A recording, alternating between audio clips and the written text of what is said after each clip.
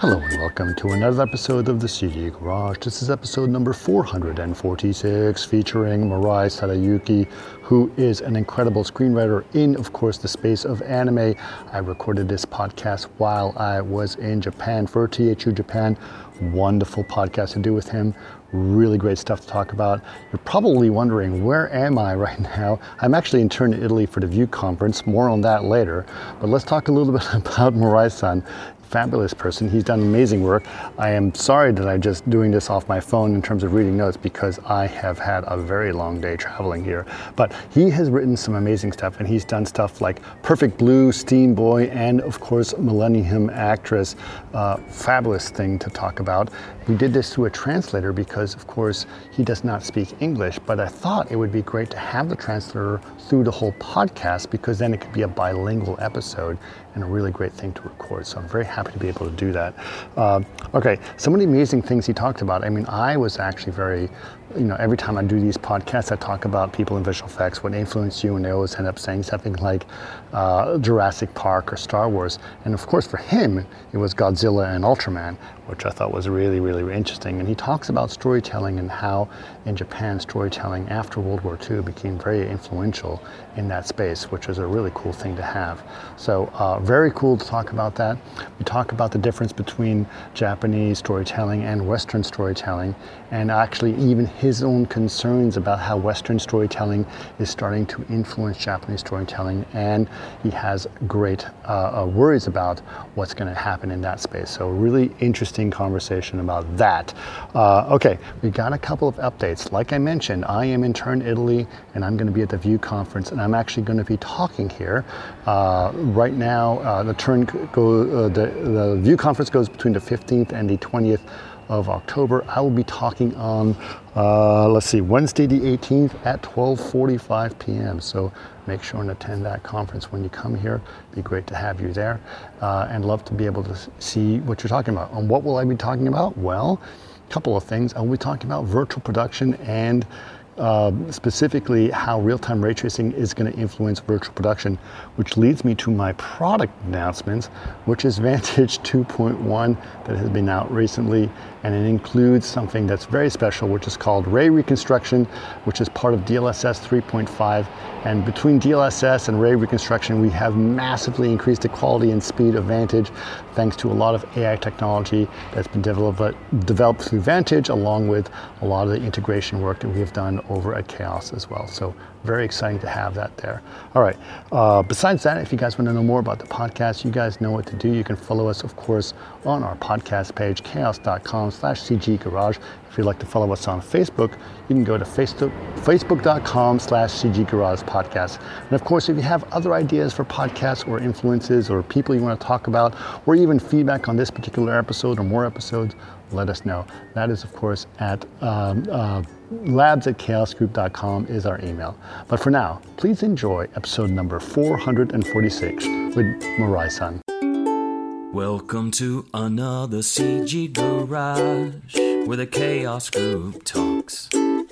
You'll know it's over when the last bucket drops. We're gonna fire off rays in high dynamic range. We know that ambient occlusion is passé.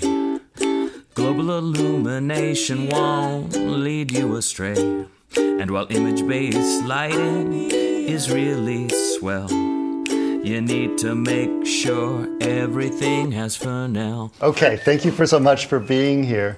I often do interviews with people in visual effects, and I always ask them what's their origin story, what got them excited about doing visual effects. And they almost always say, it's because I was a kid and I saw Star Wars, or it's because I was a kid and I saw Jurassic Park. What is your origin story? What is the thing that got you excited as a young person to do the things that you do? 今日はありがとうございます。インタビューに答えていただきまして、で私よくVFX に携わっている人にインタビューをするんですけれども、その時にあなたをこう興奮させる元になるものって何ですかっていう質問をするんですね。で例えば子どもの頃に「スター・ウォーズ」を見たからとか「ジュラシック・パーク」を見たからっていうふうにお答えいただくことが多かったりすることもあるんですけれども、村井さんのこう興奮させるようなものっていうものはどういうものがありますか？僕ら日本の特撮番組っていうのが子どもの頃からやっぱり大好きで、円谷プロダクションっていう円谷英二監督が特撮監督をやって作っていたゴジラであるとかゴジラシリーズであるとか、それをテレビシリーズで怪獣ものというものを、テレビでやろうって言って円谷プロダクションが作っていたウルトラマンっていうシリーズがあるんですよ。でそれをやっぱり子どもの時に見ていて、映画ってすごいな、あるいは特撮 SFX っていうものはこんなにすごいんだっていうことを子供の時から浴びて、やっぱり僕らも育って、でそういう世界に行こうっていうふうに思ったんですね。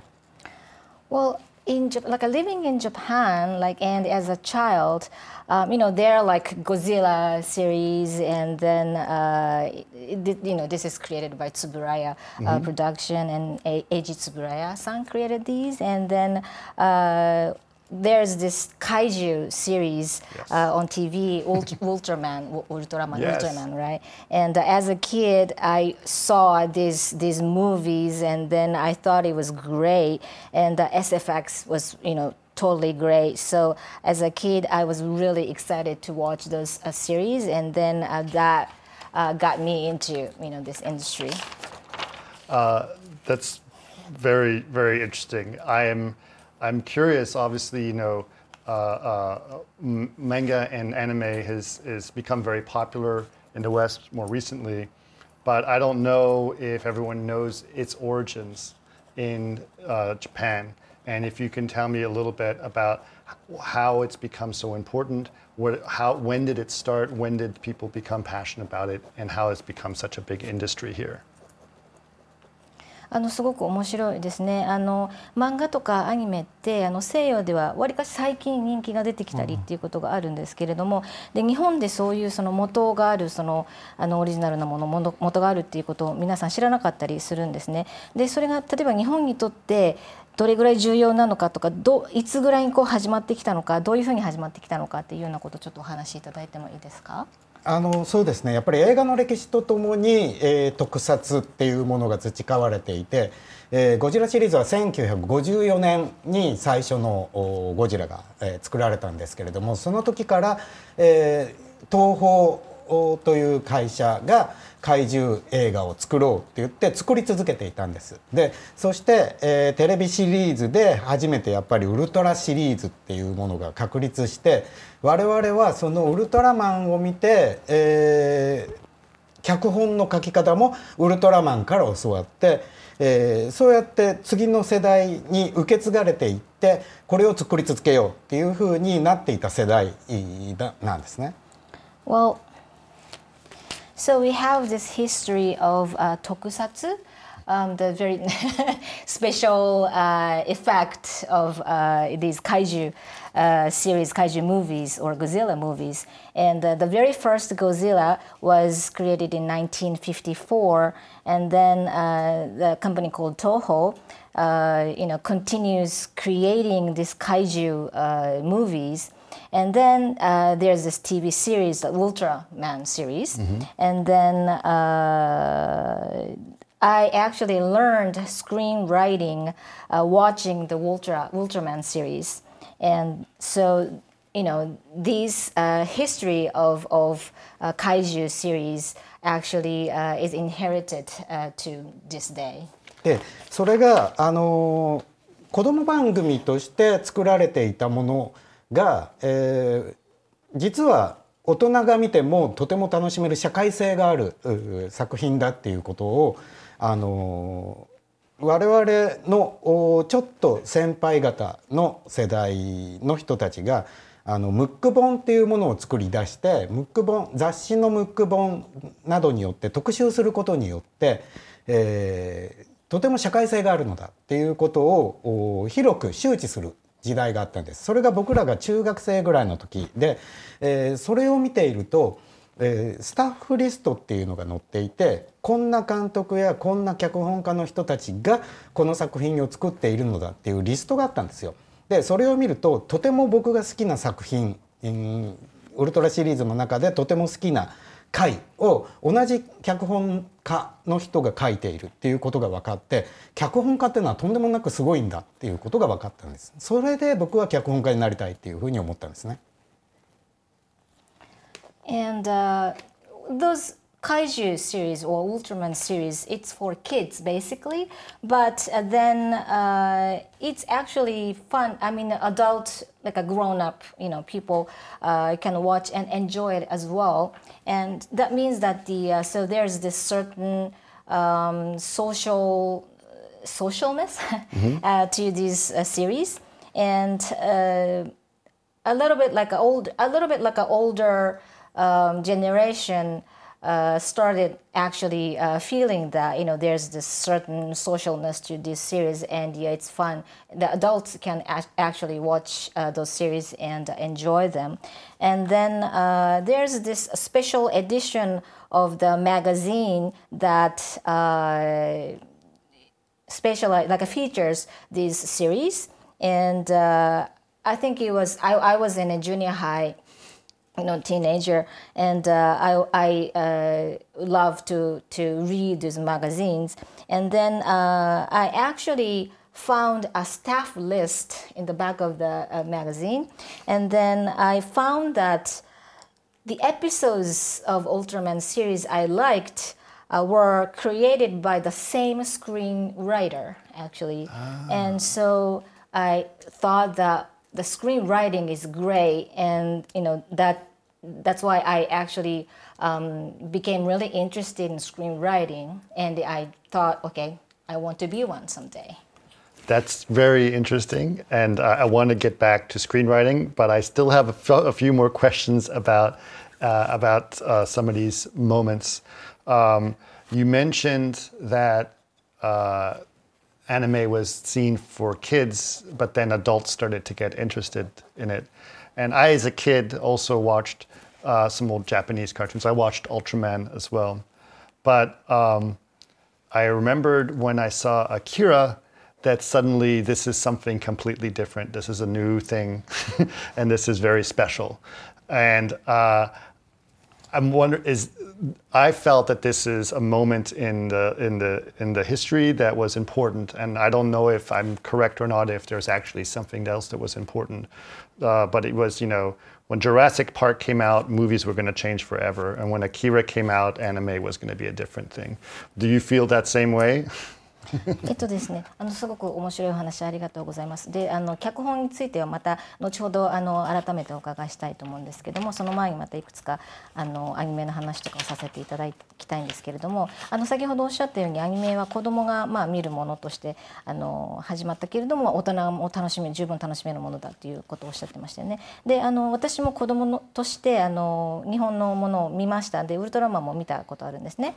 で、アキラを見た時に、これは何か今までと違うぞと感じたんですね。何か新しくて特別なものだっていうふうに感じたんですけれども、でこれがなんかすごくこのアニメとかそういうものの歴史の中ですごく重要な時だったんじゃないかなっていうふうに思ったりもするんですけれども、その自分のその考えが合ってるかどうかはわからないんですが、で例えば「ジュラシック・パーク」っていう映画があったんですけど、その「ジュラシック・パーク」が出てきた時もやっぱり同じようにこれからなんか全く違うことが始まるみたいなことを感じたんですね。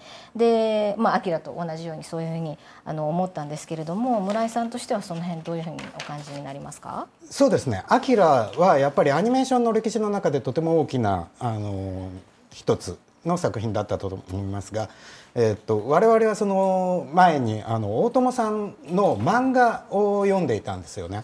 でその時にもすごい衝撃を受けて、それまでは日本では手塚治虫先生という漫画の歴史を作ったような、先生がいて、でその系統の漫画しか読んでいなかった時に、やっぱり大友さんやあと諸星大二郎という偉大な漫画家もいるんですけれども、その人たちが出てきた時にこれは何かもっと異質なものが現れたぞっていうふうに感じて、でその影響下にあったのでそれを映像にしたっていうところがアキラはとてもすごくて、でもこのレベルのものがやっぱり作れるんだ、で作った人がいると我々は今度はそれを追いかけなければいけないんだっていうことをアキラを見た時にとても大きに、とても印象深く感じました。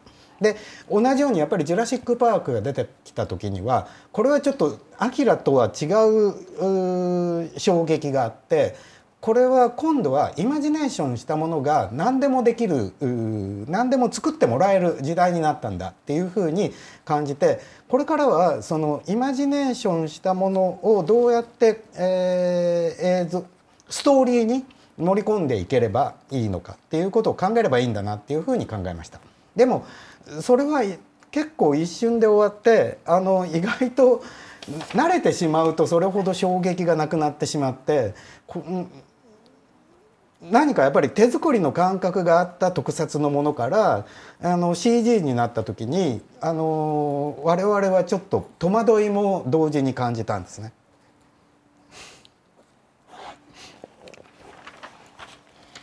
Right. As you said, Akira, it created a history. I think like a new history, and it's really important.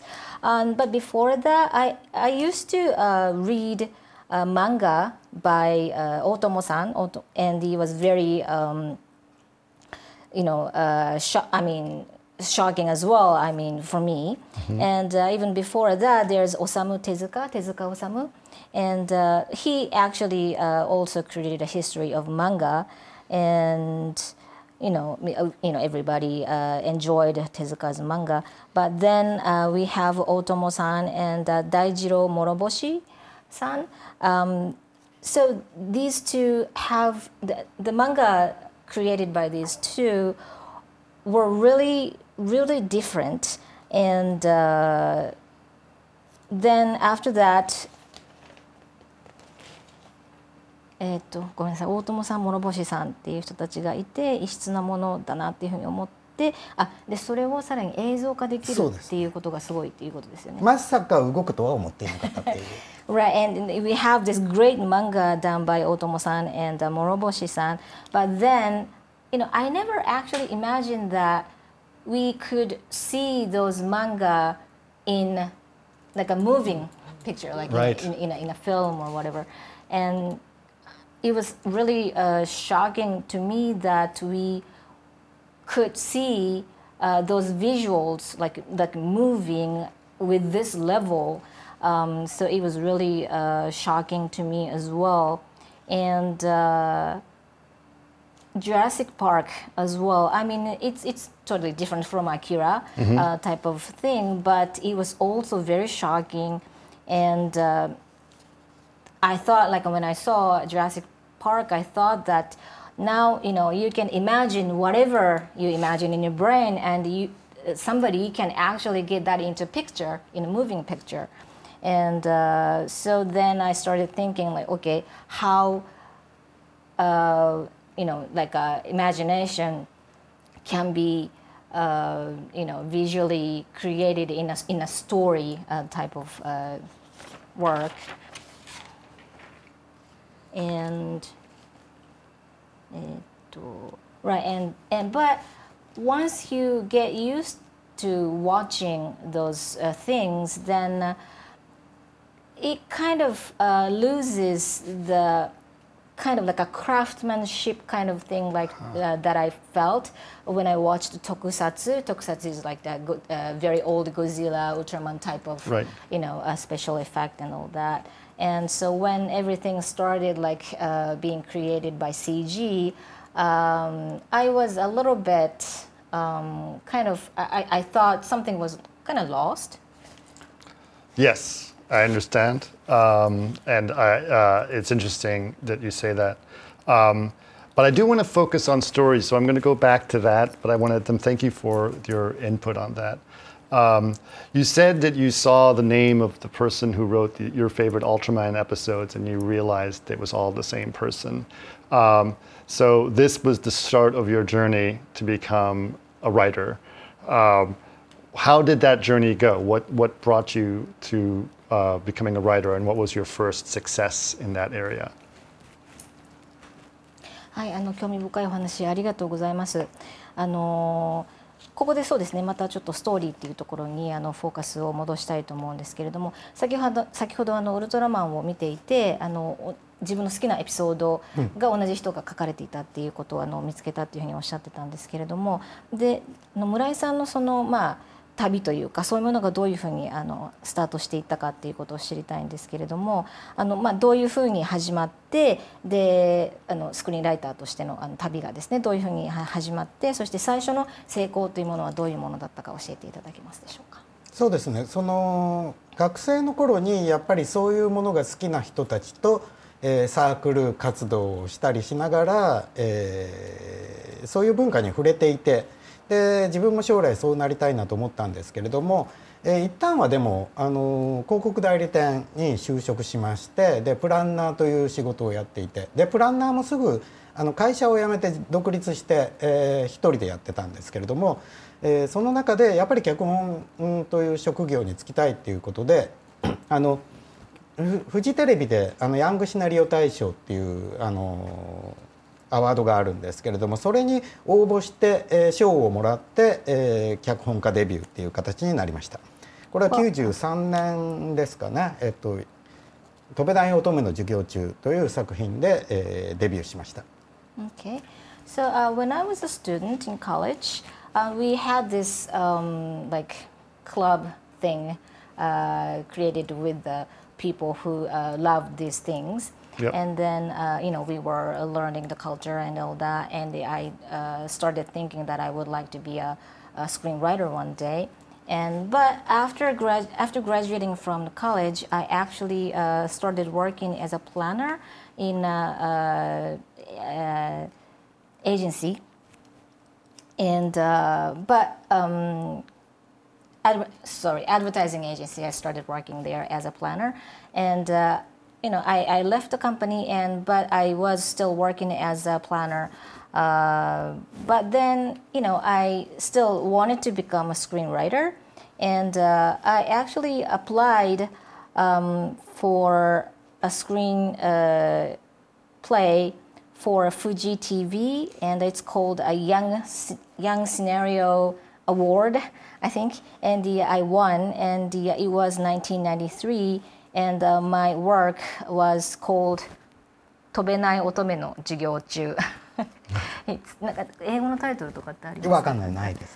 Well, it's flightless girls. はい、なんだろう。in class. Sorry, there's no like an English title, but Okay. It's called 飛べない乙女の授業中。Yeah. Something about high school girls. Oh, okay. And so that was the beginning, I'm assuming. Is that correct? そこが始まりだったっていうことですよね。そうですね。Yeah. それからフジテレビのドラマを書いたり、すぐに割とアニメーションの仕事も来て、でその中で、コンサトシ監督の、パーフェクトブルーを作ろうっていう話があって、パーフェクトブルーは割とアニメーションの仕事をした最初の頃の作品でしたね。And then I started working as a screenwriter in Fuji TV, and soon after I got a work. I was able to work in anime as well, and it was called Perfect Blue by Satoshi Kon, director Satoshi Kon, and that was the first animation work I did. What year was that? Around what time was そ that? れって何年ぐらいでしたか？脚本書いたのは94、5年ぐらいですかね。I think it was 95 when I wrote the screenplay for this. Okay. And you've been very successful since then. That was a big show, right? すごくあれですよね。そこからすごく成功し続けているというか、すごく人気あったものですよね。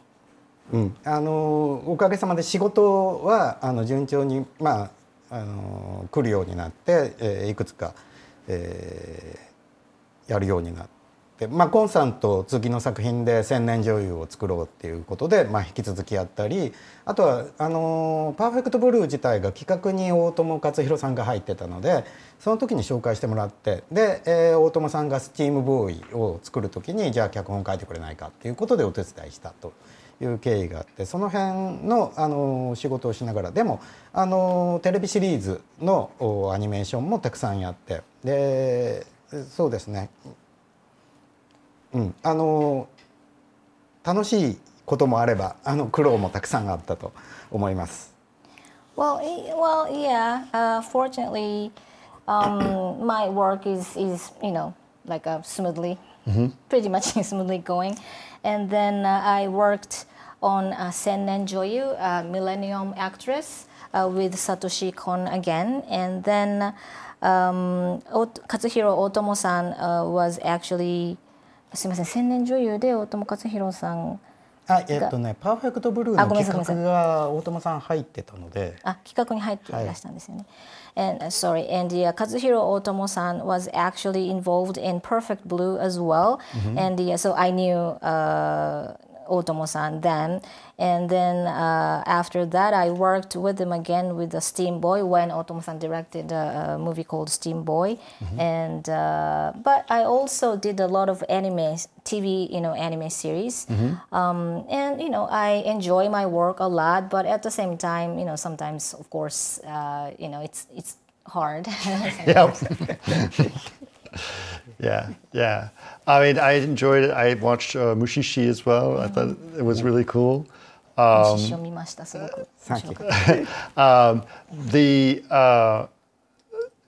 one thing that I think is interesting about anime, I've enjoyed it to some part, but my kids love it. My kids are obsessed. They would rather watch anime than anything else.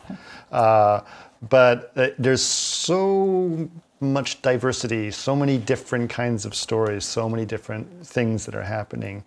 And listening to Amy's talk today, I thought she brought up something very interesting that I would like, wondering, she says, like, define yourself. What is yourself? What is your story, or the kind of stories that you like to do that sort of say, that is definitely Murai-san's story. What can you tell me, what is the things that you like to talk about and the stories you like to tell?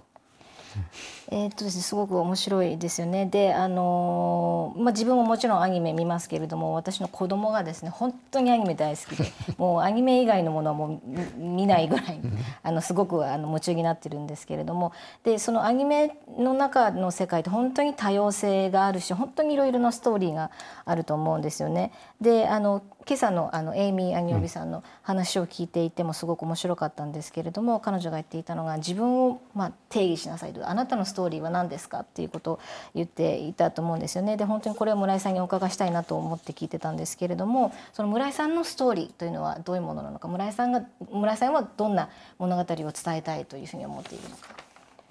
これが我々の世代の一番大きなテーマかなと思ってるんですけれども、僕らが影響を受けた先人たちは戦争体験があるんですよ。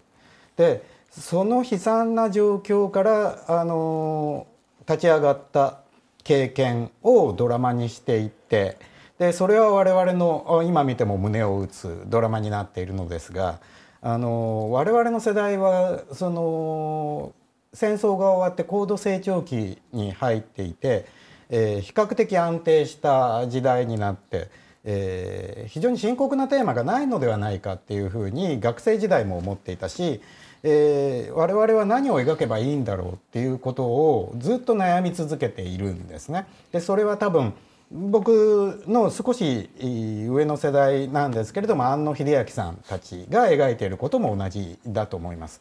でその中で、描くものがないなりにあがいている自分たちの姿っていうものを作品に投影することだけはできるのかなっていうふうに思い続けています。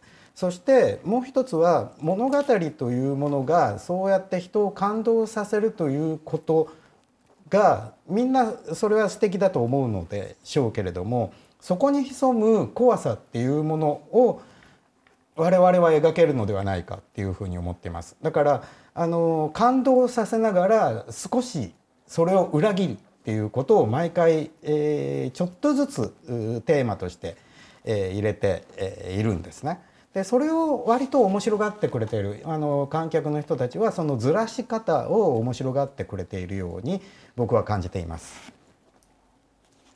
Well, that's something I've been actually thinking about because the generation before me, people had this, experience of a war. They actually experienced war, big war, and so they have this very strong story that they actually, everything was like demolished and everything, but yeah, they actually had to start all over again from the war. So they have this story to tell. But if we watch those stories now, we are still very moved and everything. But our generation actually, we don't have that strong, like a event to tell. Like it was our economy was going, growing really rapidly, and it was pretty like a stable. The society was stable. So. Like when I was in college, I also thought that what can I tell as a story? I'm still, thinking what story I can tell and all that. And the stories that Hideaki Anno-san creates, I think, he also is my generation, and he also, his stories actually have that kind of reflection as well. And so because we don't have this very strong thing to tell, we actually very struggle to create story.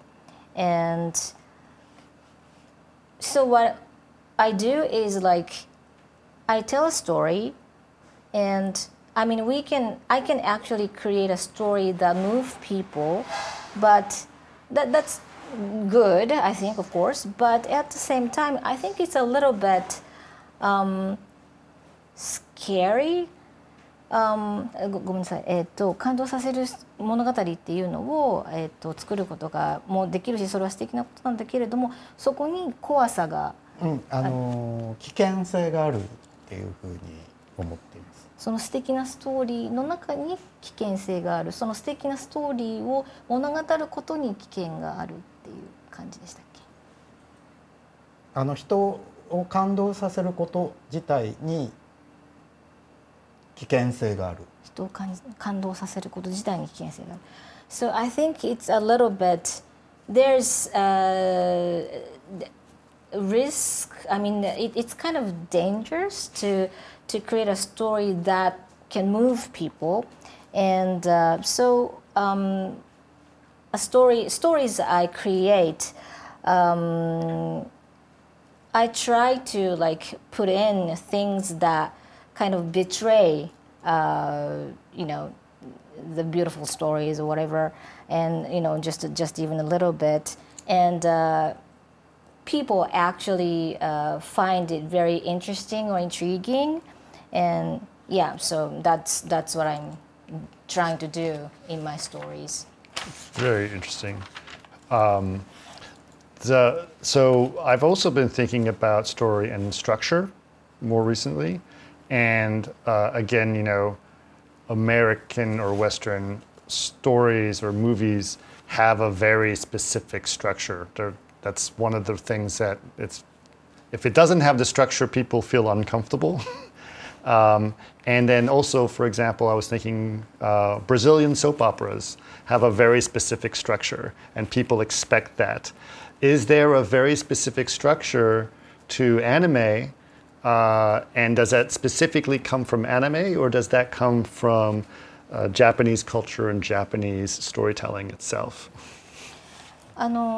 自分も最近よく構造というか構成というかということを考えることがあるんですけれども、例えばアメリカのものとか、あるいはいわゆる西洋のものというか、そういうものだといわゆるしっかりとした構造といいますか構成というものがあるんですよね。でそういうものがないものだと人はちょっと不安に思ってしまうというか、そういうことがあったりするんですけれども、であとDid you say Brazilian soap opera? Brazilian soap opera. なんかブラジリアンソープオペラ、なんかブラジルのなんかソープオペラっていうんですか、そういうのがあって、でそういうものから必ず人っていうものこういう風になってるんだなっていう風に思いながら見るわけなんですけれども、そういうものってアニメにもあるのでしょうか。でもしアニメにあるとすると、それもアニメからそういうものが作られてきたのか、あるいは日本の文化の中にそういうものが含まれているということなんでしょうか。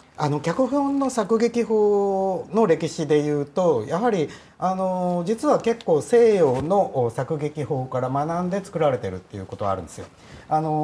黒澤明監督の時代から脚本術っていうのはそうですね、主にロシア演劇の構造を学んで、それを、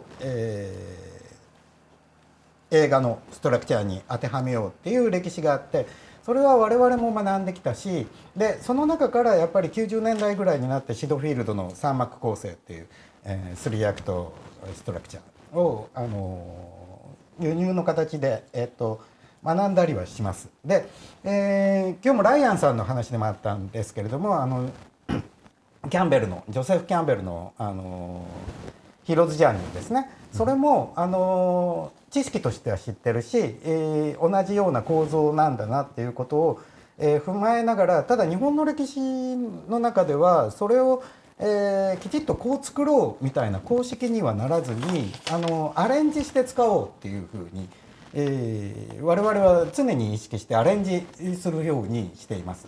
なのでそのストーリーに乗っかってるように見えて、ひねっていく、ずらしていく、スライドさせていくっていうことを意識しながら、作ろうとしています。だから公式通りにあえてしないようにするっていう文化が実はベースにはあるのかもしれないですね。日本の文化の中に。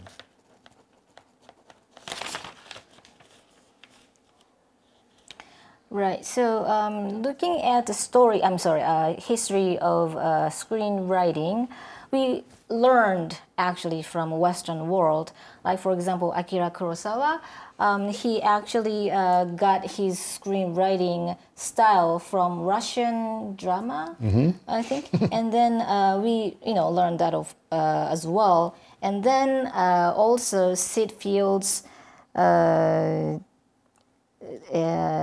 style of writing, actually we learned that, we imported it and we learned that of course as well. And Ryanson's talk, Ryanson actually talked about Joseph Campbell's hero's journey. Yep. And that has the same structure as well. But so looking at Japanese way of creating stories, we do not employ the structure as is, but we learn it, but we arrange it a little bit, we change it a little bit, and then we always do that. And so there's this structure, there's this story that goes on, but we actually change a little bit, we shift a little bit. And I think maybe these, trying to shift things, maybe that's in Japanese culture as well, maybe. I'm glad you said that, because I obviously, a lot of Western or Americans are trying to remake a lot of anime into their own interpretation of it, so like Ghost in the Shell or whatever. They don't always succeed in making that work. And I'm wondering, is it because we try to shoehorn it into a specific kind of American style that we lost some of the specialness of what you said when you shift it slightly to make it the way that you do it? そうですね、例えば西洋でアメリカとかですね、西洋とかで、その日本のものをこうリメイクしたりすることがあるじゃないですか、広角機動隊、ゴースト・イン・ザ・シェルとかでも必ずしも成功しないっていうことがあってそれってもしかしたらその例えばアメリカだったらアメリカンスタイルにこう寄せてしまうというか、そういうことをやってしまうがために今村井さんがおっしゃったようなちょっとずらすっていうところを失ってしまっているのかなというふうにも思ったりもします。もしかしたらそうですね。いろんな海外のクリエイターの方のお話を伺ってると、やはりプロデューサーの、権限が大きくて、で出資者がお金を回収しなければいけないっていうシステムが出来上がっていて、そうやっていろんな人たちが入ってくることによってクリエイターの創意工夫の部分が本当は面白いはずなのに、クリエイターの創意工夫の部分は公式には合わないと言ってカットされていったりすることがあるんじゃないかと。でそうすると一番オーソドックスなストーリーが出来上がって、それは観客はもうすでに見たことのある作品になってしまうので退屈なものになってしまうっていう理屈がまかり通ってしまっているのかもしれないなと思います。Well, right. Yeah, maybe yes, because when sometimes I hear creators from overseas, and then they tell me that in Western world, the producers actually are very strong. They have the final say, Yep. and then so they have this mission to recoup the money that they invest, right? And yeah, there are a lot of people involved in it. So I think that creators, like us creators, think about a lot of interesting things, but yeah, those things are sometimes cut because they don't make money and whatever. So and then the finished product, the finished story is going to be a little bit boring because everybody has seen something like that before. So. Yep. Okay, but obviously, as the popularity of anime and manga has really exploded in all over the world right now, and everyone has an interest in it. Do you think it's going to be hard to keep the specialness of the Japanese part of anime and manga, or do you think it's just going to become in the future just a thing of its own that's going to grow and evolve to become an international genre of some kind?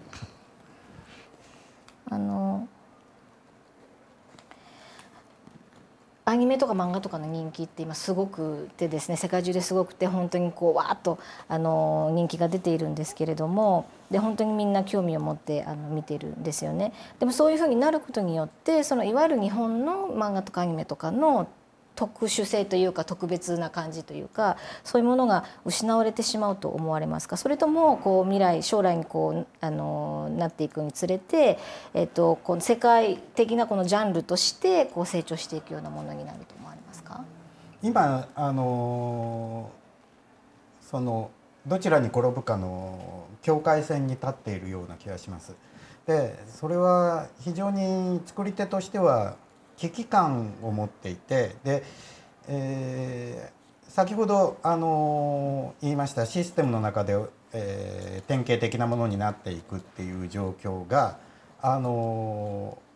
いろんな現場で実際に起こっていて、でやはりあまり面白くないものにみんなが一斉に真似して作っていくっていう状況がここ何年か続いてるのです。でそれは非常に危機だなと作り手としては思っているのですが、一方で作り方がどんどん変わっていって、あまりお金をかけないでも面白いものが作れるようになっているので、そういったインディーズの中から新しいものが出てくる可能性は、まだあるなと。ただそれは日本に限らず世界中で一斉に競争しているので、日本のクリエイターは今ちょっと立ち遅れているんではないかなっていうふうに、個人的には感じていて、とてもちょっと、将来に対しては、危機感を覚えています。Right. I think we are at the border right now, and so I feel a little bit, risk. I feel a risk actually as a creator, because like I said before, so we started create. I mean, we create thing. Not we. Sorry. They kind of create. Those in a certain structure, in a certain system, and the products actually are not very interesting, very boring actually, I've seen that before kind of thing. So that actually is happening right now. And so, I think the past few years, production kind of started happening that they follow this same structure, and the not very interesting works are coming out, and so I feel it's sense of crisis, I guess. Crisis. Yeah, okay. Yeah, sorry. I feel sense of crisis actually right now that's happening, and but at the same time now. A lot of things can be created without lots of money. Even though you don't have a lot of money, you can actually create interesting things. So maybe from indies, we can probably see interesting, new and interesting things. But at the same time, a lot of people started doing that. So. In that, I think Japanese creators are a little bit not catching up. They're a little bit behind in terms of creating interesting and new things. And again, so I feel a little bit like a crisis for the future for Japanese creators. I too think that there's a crisis, not just in anime, but in a lot of entertainment as well. But I also feel that there's hope, just like you were saying, with independent movies or people that do things very creative without the pressure of money to do that. I hope that we will be able to see the same success, because anime was popular because it was very different. And I'm hoping that we can do the same thing again. そうですね。自分も同じようにやっぱりちょっと危機的なものを感じているところはあります。アニメに限らずエンタメっていうところにおいてですけれども、やっぱり期待するのはおっしゃったようにインディーズの方のクリエイターの人たちで新しいものを作っていってもらいたいなっていうことをちょっと期待するところもあって、で同じように成功をしていってもらいたいな。例えばアニメがすごくやっぱり人気が出てきたっていうのはやっぱり違うものだから、他と違うものだからっていうことがあると思うんですよね。なのでそういう意味でもまた新しいものが出てきて、またみんながそういうように違うものが出てきたっていう感じで、成功していってもらうと嬉しいなっていうふうには思っています。はい、そのためにはやっぱりクリエイターに対する興味っていうものが大切だと思うんですけれども、それがやっぱりこの10年ぐらい薄れていて、我々が映画を見て、一番注目するのは監督や脚本家が、誰なのか、誰が作ったのか、こんなすごいことを考えた人は誰なんだっていうことが自分たちがその業界に入るきっかけになっていたと思うんですけれども、そういうなんていうのかな、クリエイターに対する興味っていうのがちょっと薄れているような気がします。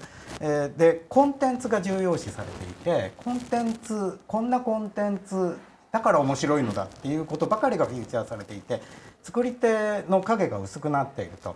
でそれがやはり続く世代次の世代に、影を落としているような気がするので、もう一度ちょっとクリエイターに対する興味っていうものが復活するといいなっていうふうに思っています。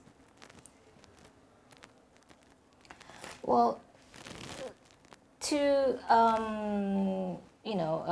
look at the future, and I think, well, I mean, right now, people started not having interest in creators themselves, actually, because I mean, probably like past 10 years, I think they lost interest in creators themselves. Like, well, like I said before, like when I watch a movie, I mean, yeah, when people watch movies and they actually see the credit of who directed this and who wrote a screenplay, and it was actually I mean, when I got into this industry, I look at those staff lists and really got interested in who created this and all that. But now they focus more on the contents themselves and not the creators.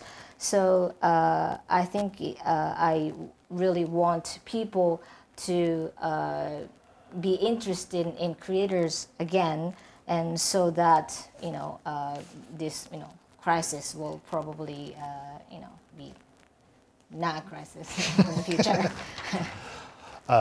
Yes, I hope so too. I think that people used to care about directors and writers a lot more, and hopefully they will again as well. I love the fact that there's such amazing stories and things that I would never think of come out of anime. My kids introduced me to a show, and I think it's called Assassination Classroom. That's just like, how would you come up with this idea? It's insane. But I love that this it feels so creative to come up with great ideas, and hopefully creators like yourself will inspire others to dream big as well. そうですね、本当にそう思いますし、例えばすごく素晴らしいストーリーを考えることができるんですよ。例えば自分の子供がAssassination in Classroom? Assassination Classroom. I think that's what it's called.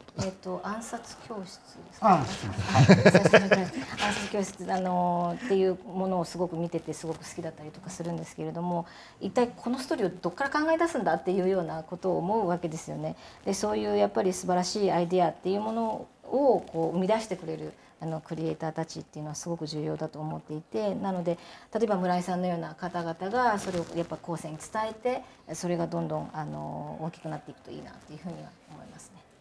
そうですね。僕もそう思います。Yeah, definitely. Well, thank you so much for your time. It's been wonderful, and it was really great to learn from you and to be able to pass some of the knowledge that you've been doing at this event. And for people on my show to be able to hear from you as well. 今日は本当にありがとうございました。たくさんのことを村井さんから学ぶことができましたし、村井さんの知識というものを東京なんかで教えていただきました。本当に皆さんにいろいろ教えていただいて本当にありがとうございました。ありがとうございます。こちらも楽しくお話できました。Thank you very much.